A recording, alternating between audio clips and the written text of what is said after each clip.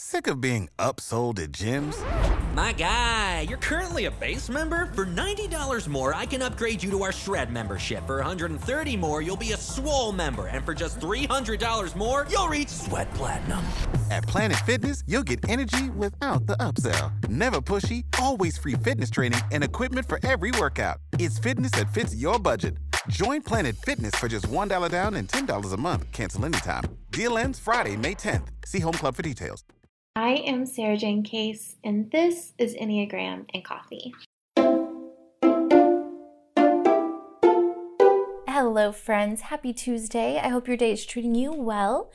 Today, I am sharing the major takeaways that I have from reading the book, The Body Keeps the Score. But first, today's Rosebud and Thorn. My rose today is that I am writing from a coffee shop in Philadelphia with a cappuccino and my husband reading by my side, and this is my happiest place. My thorn is that we tried a different coffee shop or like cafe this morning and it was closed. So we had to improvise, and we tried this like donut place that it was not it. So it was weird for a second, but we figured it out. We got to a really good place. Very excited. And my bud is that this afternoon I will be having my very first Philly cheesesteak, and I'm excited to see how it goes. I'm optimistic. All right, let's get into today's episode. So if you aren't familiar, The Body Keeps the Score is a book by Dr. Bessel van der Kolk. Might have butchered his name. He's a leading expert in trauma, and he shows how trauma reshapes our bodies and our brains, limiting our access to pleasure, engagement, self-control, and trust. He goes into different ways to treat trauma and the impact that he's seen them have. So today, I just want to talk about what I learned, what I took away, how it impacted me. So takeaway number one, our brains have an alarm system like a smoke detector that goes off when we are reminded of past trauma. It's what we call being triggered. But our brain senses that something could hurt us, so it takes us into our fight or flight response. And it's not bad to protect yourself when you're in danger. In fact, it's necessary for survival. It's just when the alarm goes off when we're not in danger that it becomes an inconvenience. Now, I liked reading about this, not because I've never heard of the concept of being triggered before, but more so because I think we use that term so often that we trivialize it. We act like it's not a big deal. We use it as kind of a joke, or people make fun of people who have trauma because they use the language of triggered. And reading it kind of written out through the lens of brain science reminded me that this isn't something that we choose. It's not something silly or trivial.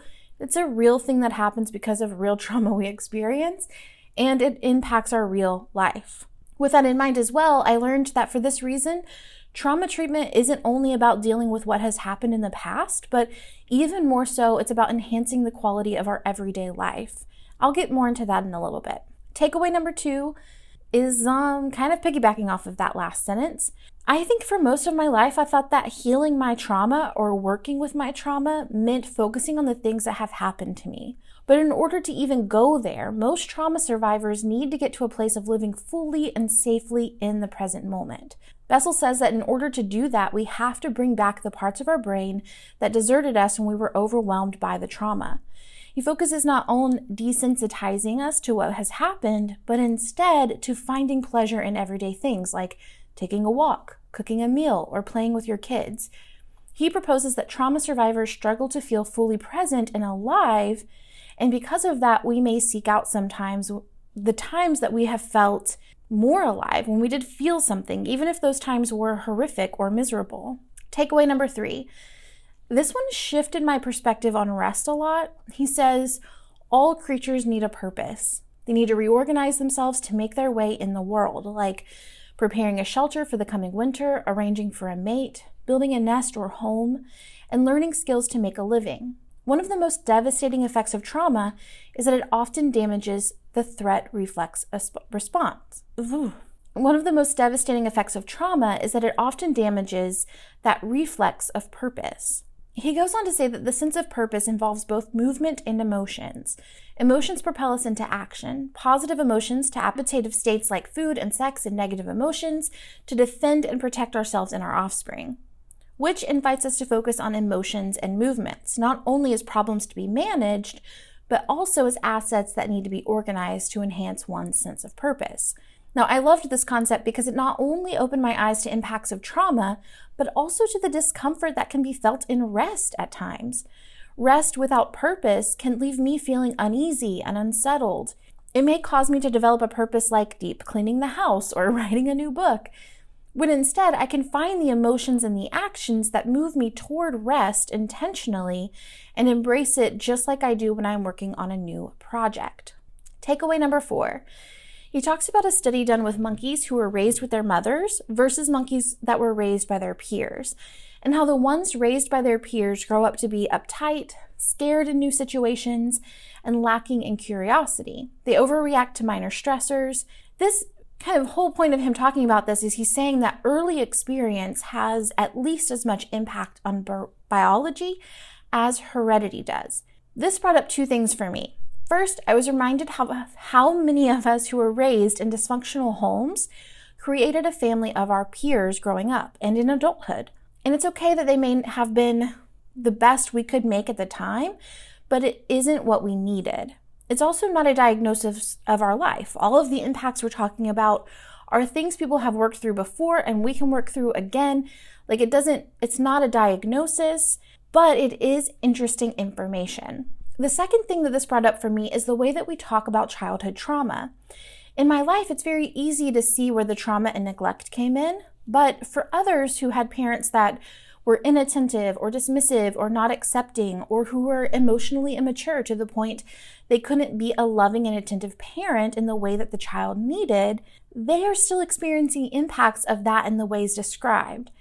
Big T trauma isn't the only trauma that impacts us in this way. This podcast is sponsored by Ramp. Are you the decision maker in your company? Consider this. For the first time in decades, there's a better option for a corporate card and spend management platform. Meet Ramp, the only corporate card and spend management system designed to help you spend less money so you can make more. Most corporate credit cards offer points as incentives, but those points amount to less than their worth in real cash value. Ramp's business cards offer you cash back, real money in your pocket. Plus, you control who spends what with each vendor. And Ramp's software collects and verifies receipts automatically, which means you'll stop wasteful spending and close your books in hours instead of days. Businesses that use Ramp add up to 5% to their bottom line the first year. If you're a decision maker, adding Ramp could be one of the best decisions you've ever made. And now get $250 when you join Ramp for free. Just go to ramp.com/easy. Ramp.com/easy. RAMP.com/easy. Cards issued by Sutton Bank and Celtic Bank, members FDIC. Terms and conditions apply. Number 5, trauma robs you of the feeling that you are in charge of yourself. The challenge of recovery is to reestablish ownership of your body and your mind. This means feeling free to know what you know and to feel what you feel without becoming overwhelmed, enraged, ashamed, or collapsed.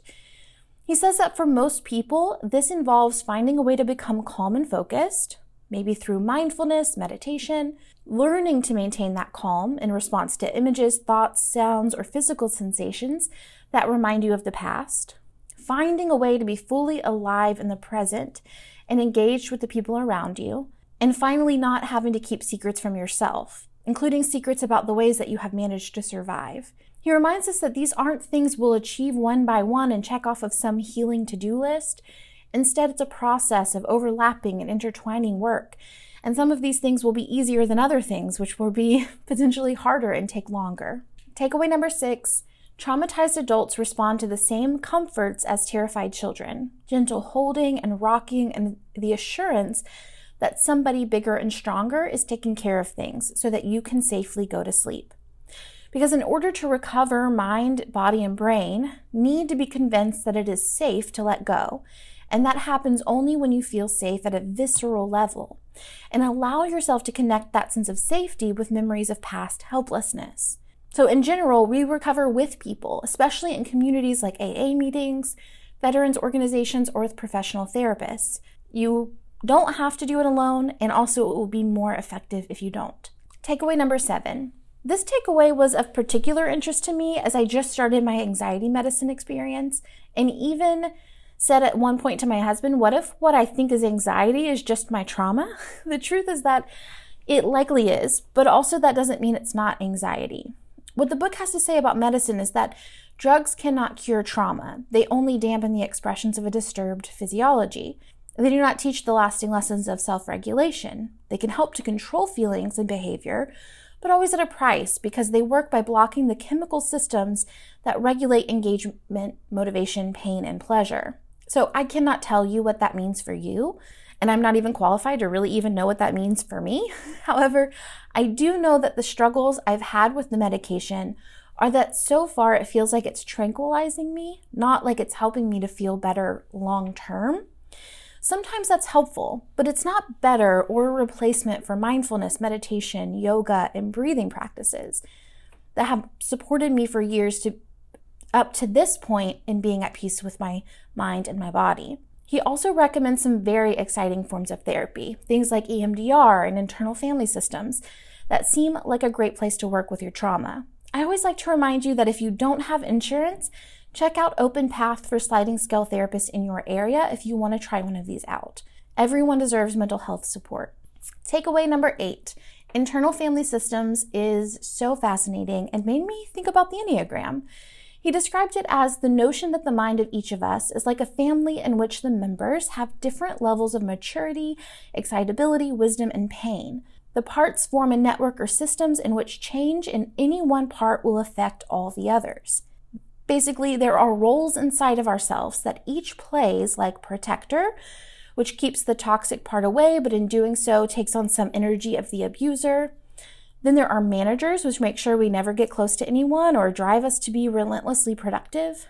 Firefighters, which are our emergency responders acting impulsively whenever an experience triggers an exiled emotion. Now, the book is saying that a way that we can manage our trauma is to become observant of what each of these parts is doing and what they're protecting us from. But each of them are there to protect our essence, our truest self.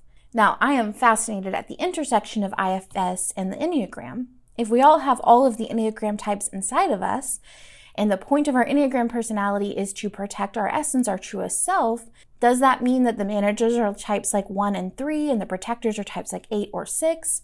Or potentially my hunch is that each of us has our dominant type, which is our protector or our shield, and then our manager is perhaps where we go in stress, and maybe our firefighter is where we go in rest.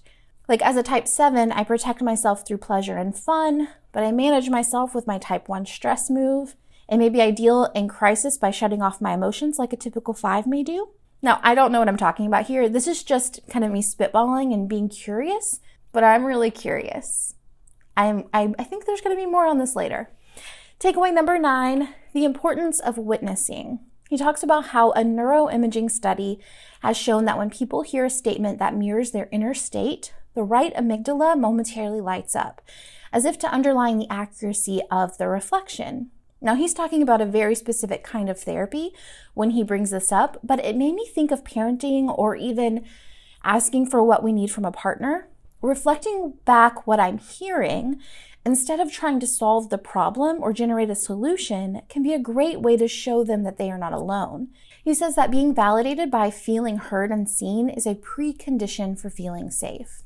And then finally, my number 10 and my final takeaway, this is an overarching realization that a large percentage of people have experienced trauma in our society, from veterans to abuse survivors and so much more.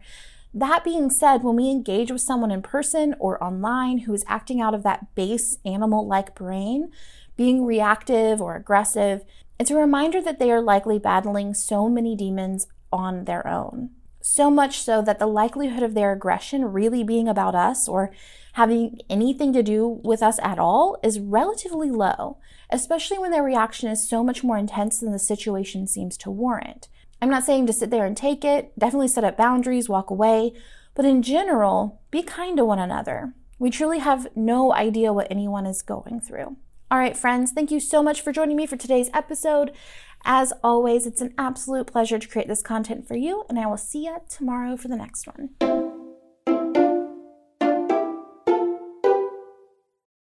This podcast is sponsored by Ramp. Are you the decision maker in your company? Consider this. For the first time in decades, there's a better option for a corporate card and spend management platform. Meet Ramp, the only corporate card and spend management system designed to help you spend less money so you can make more. Most corporate credit cards offer points as incentives, but those points amount to less than their worth in real cash value. Ramp's business cards offer you cash back, real money in your pocket. Plus, you control who spends what with each vendor.